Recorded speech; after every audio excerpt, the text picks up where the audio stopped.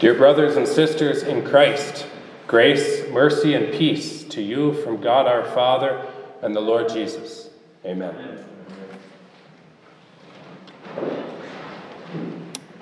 For our midweek services during Lent this year, we will be considering that portion at the end of Luther's small catechism called the Table of Duties, or as its subtext says, certain passages of Scripture for various holy orders and estates, whereby these are severally to be admonished as to their office and duty, or just the Table of Duties. This section of the Catechism is often neglected. That's unfortunate, of course. We have a duty to consider these passages. But regret does nothing. Instead of doing what does nothing, let us ask God's blessing upon our consideration of this worthy topic during this holy season, that it may do something to the glory of his name. Let us pray. Lord Jesus Christ, grant us to see where you have paid the debt we owed by your willing suffering and death on the cross, so that we may thus joyfully fulfill our greatest duty in praising your mercy and loving one another. Amen. I mentioned in my newsletter last month that the word duty is related to the word for guilt. Duty and debt are derived from the same word. The word guilt is probably related to the word for gold, which would be what a debt was ordinarily paid with. Ought and owe, likewise, are derived from the same word as each other. And the reason our word should has an L in it is because it comes from the same root as the German word Schuld, which means debt or guilt. To have a duty is to owe something. If you should do something or ought to do something, it means you are duty-bound to do it. It means that if you don't do it, you are guilty of transgression. Negligence of duty is sin to the same degree as obstructing justice. You owe justice. To neglect to pay what you owe is the same as stealing. Luther places these special Bible passages at the end of his little handbook of Christian doctrine, known as the Small Catechism, to serve as a sort of fresh look back to the Ten Commandments where the Catechism begins.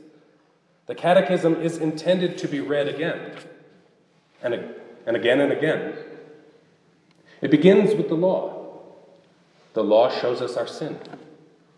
The Ten Commandments show us what we owe, our debt, our guilt. They reveal each of us to be the servant who owes 10,000 talents. Our only plea, when our sin is thus exposed, is to fall on our face and beg for mercy from God. We must know God. We confess our sins to the true God who made heaven and earth. Our help is in the name of the Lord, who forgives the iniquity of our sins. No other God does. No other God can.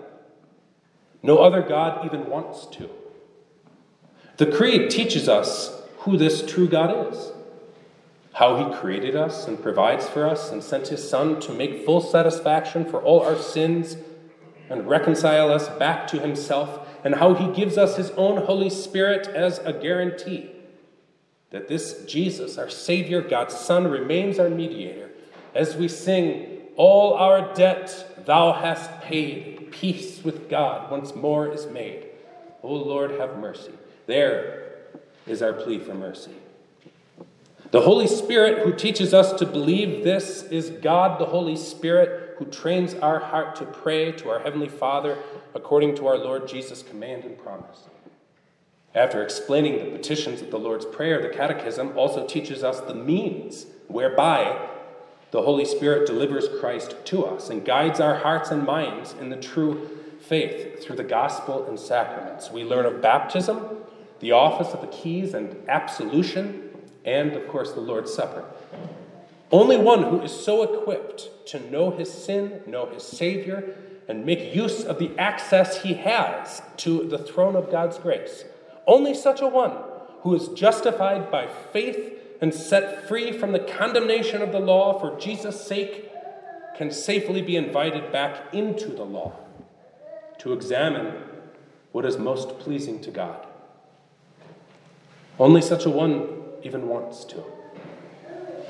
We've just heard a summary of the Catechism, which is itself a summary of the whole counsel of God, which pastors are duty-bound to preach to you in season and out, and which you are duty-bound to hear.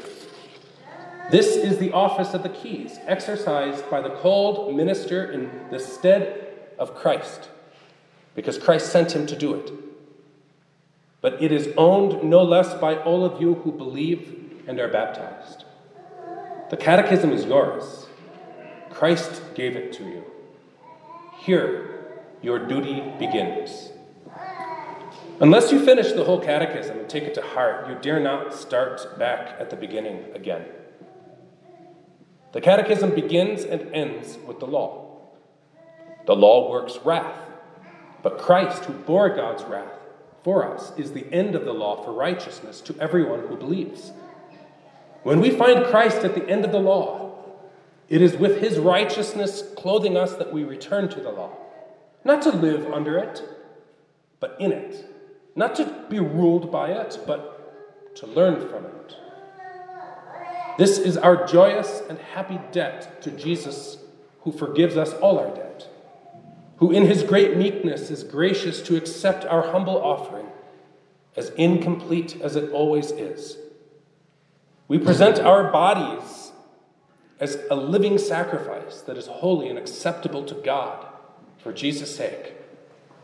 We do so by seeking to fulfill the duty we owe as Christians who owe nothing to anyone except to love one another. For he who loves another has fulfilled the law, and Christ hath loved us. In him we are already complete. For us Christians who no longer live under the law, but under the grace of God, the table of duties is a helpful guide to return us to what the law has to teach us. We want to be taught. We need to be taught.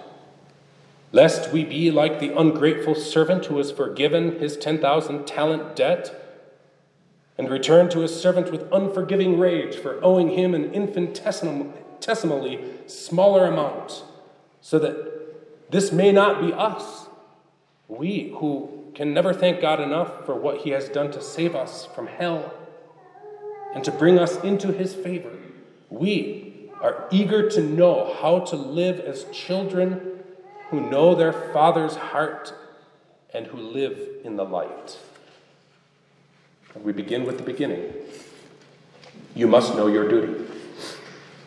You must know who paid your debt. You must confess your sins to him.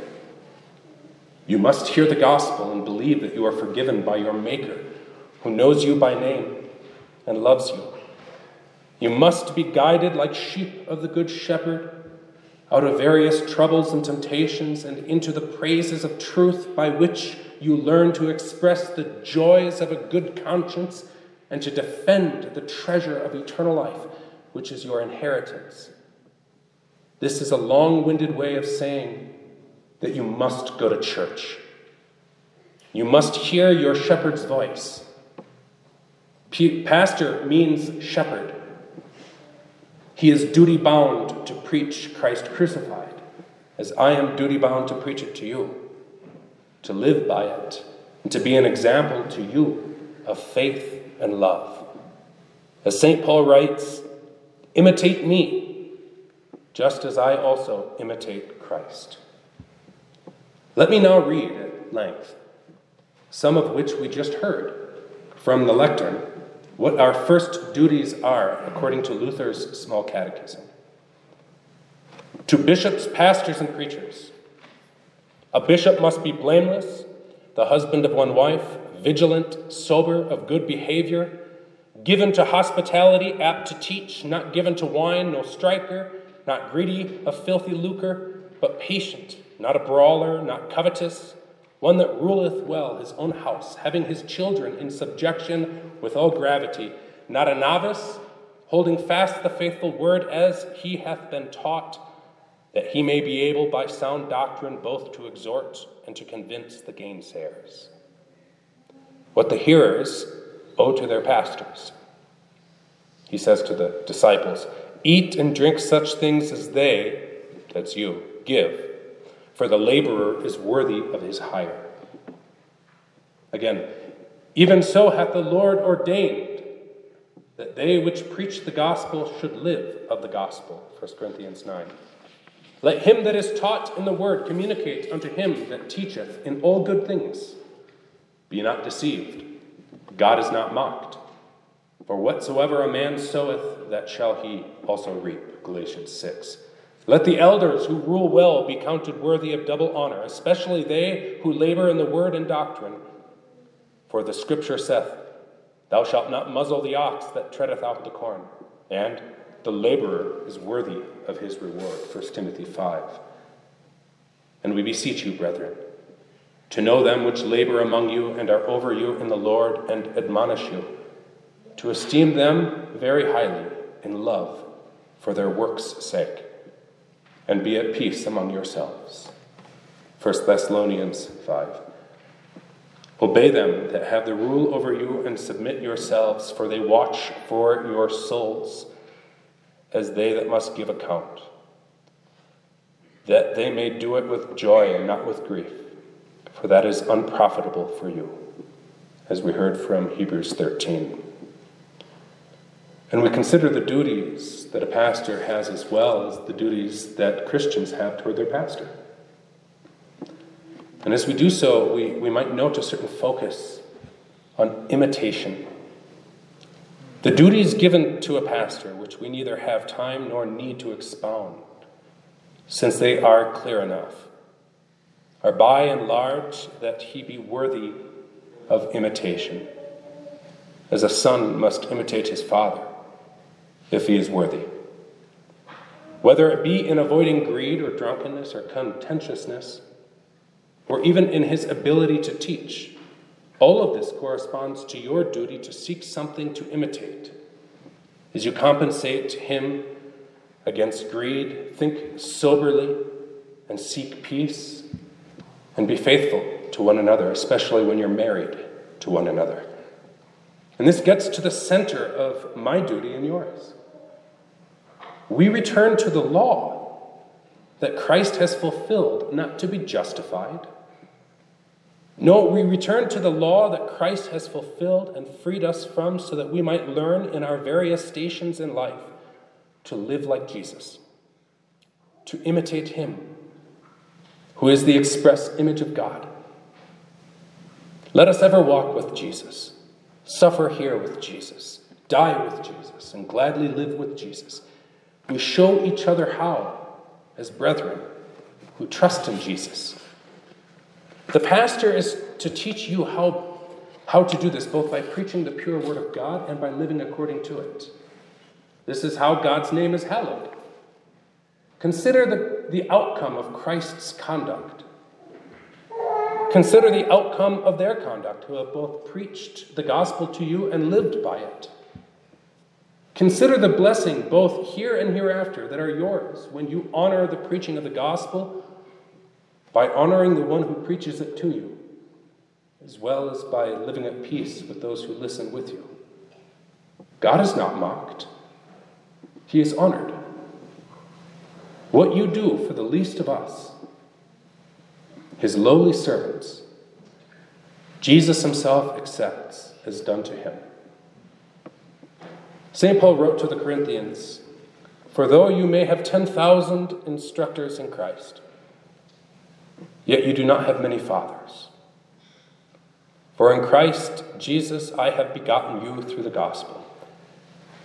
Therefore I urge you, imitate me.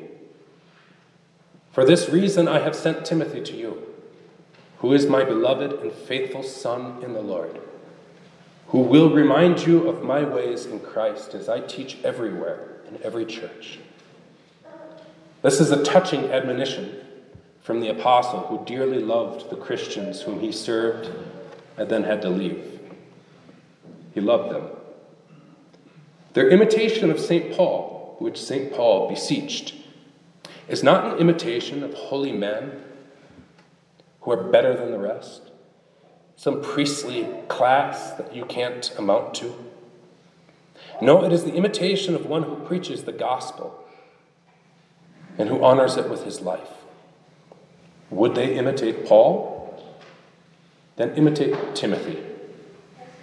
Jesus remains the same. Would you imitate me? For I also love you in the Lord, with genuine fatherly affection and concern. Then imitate Christ. He remains the same still now and forever. Find that obedience that you rely on and that you war with in your members and yet have peace in your heart.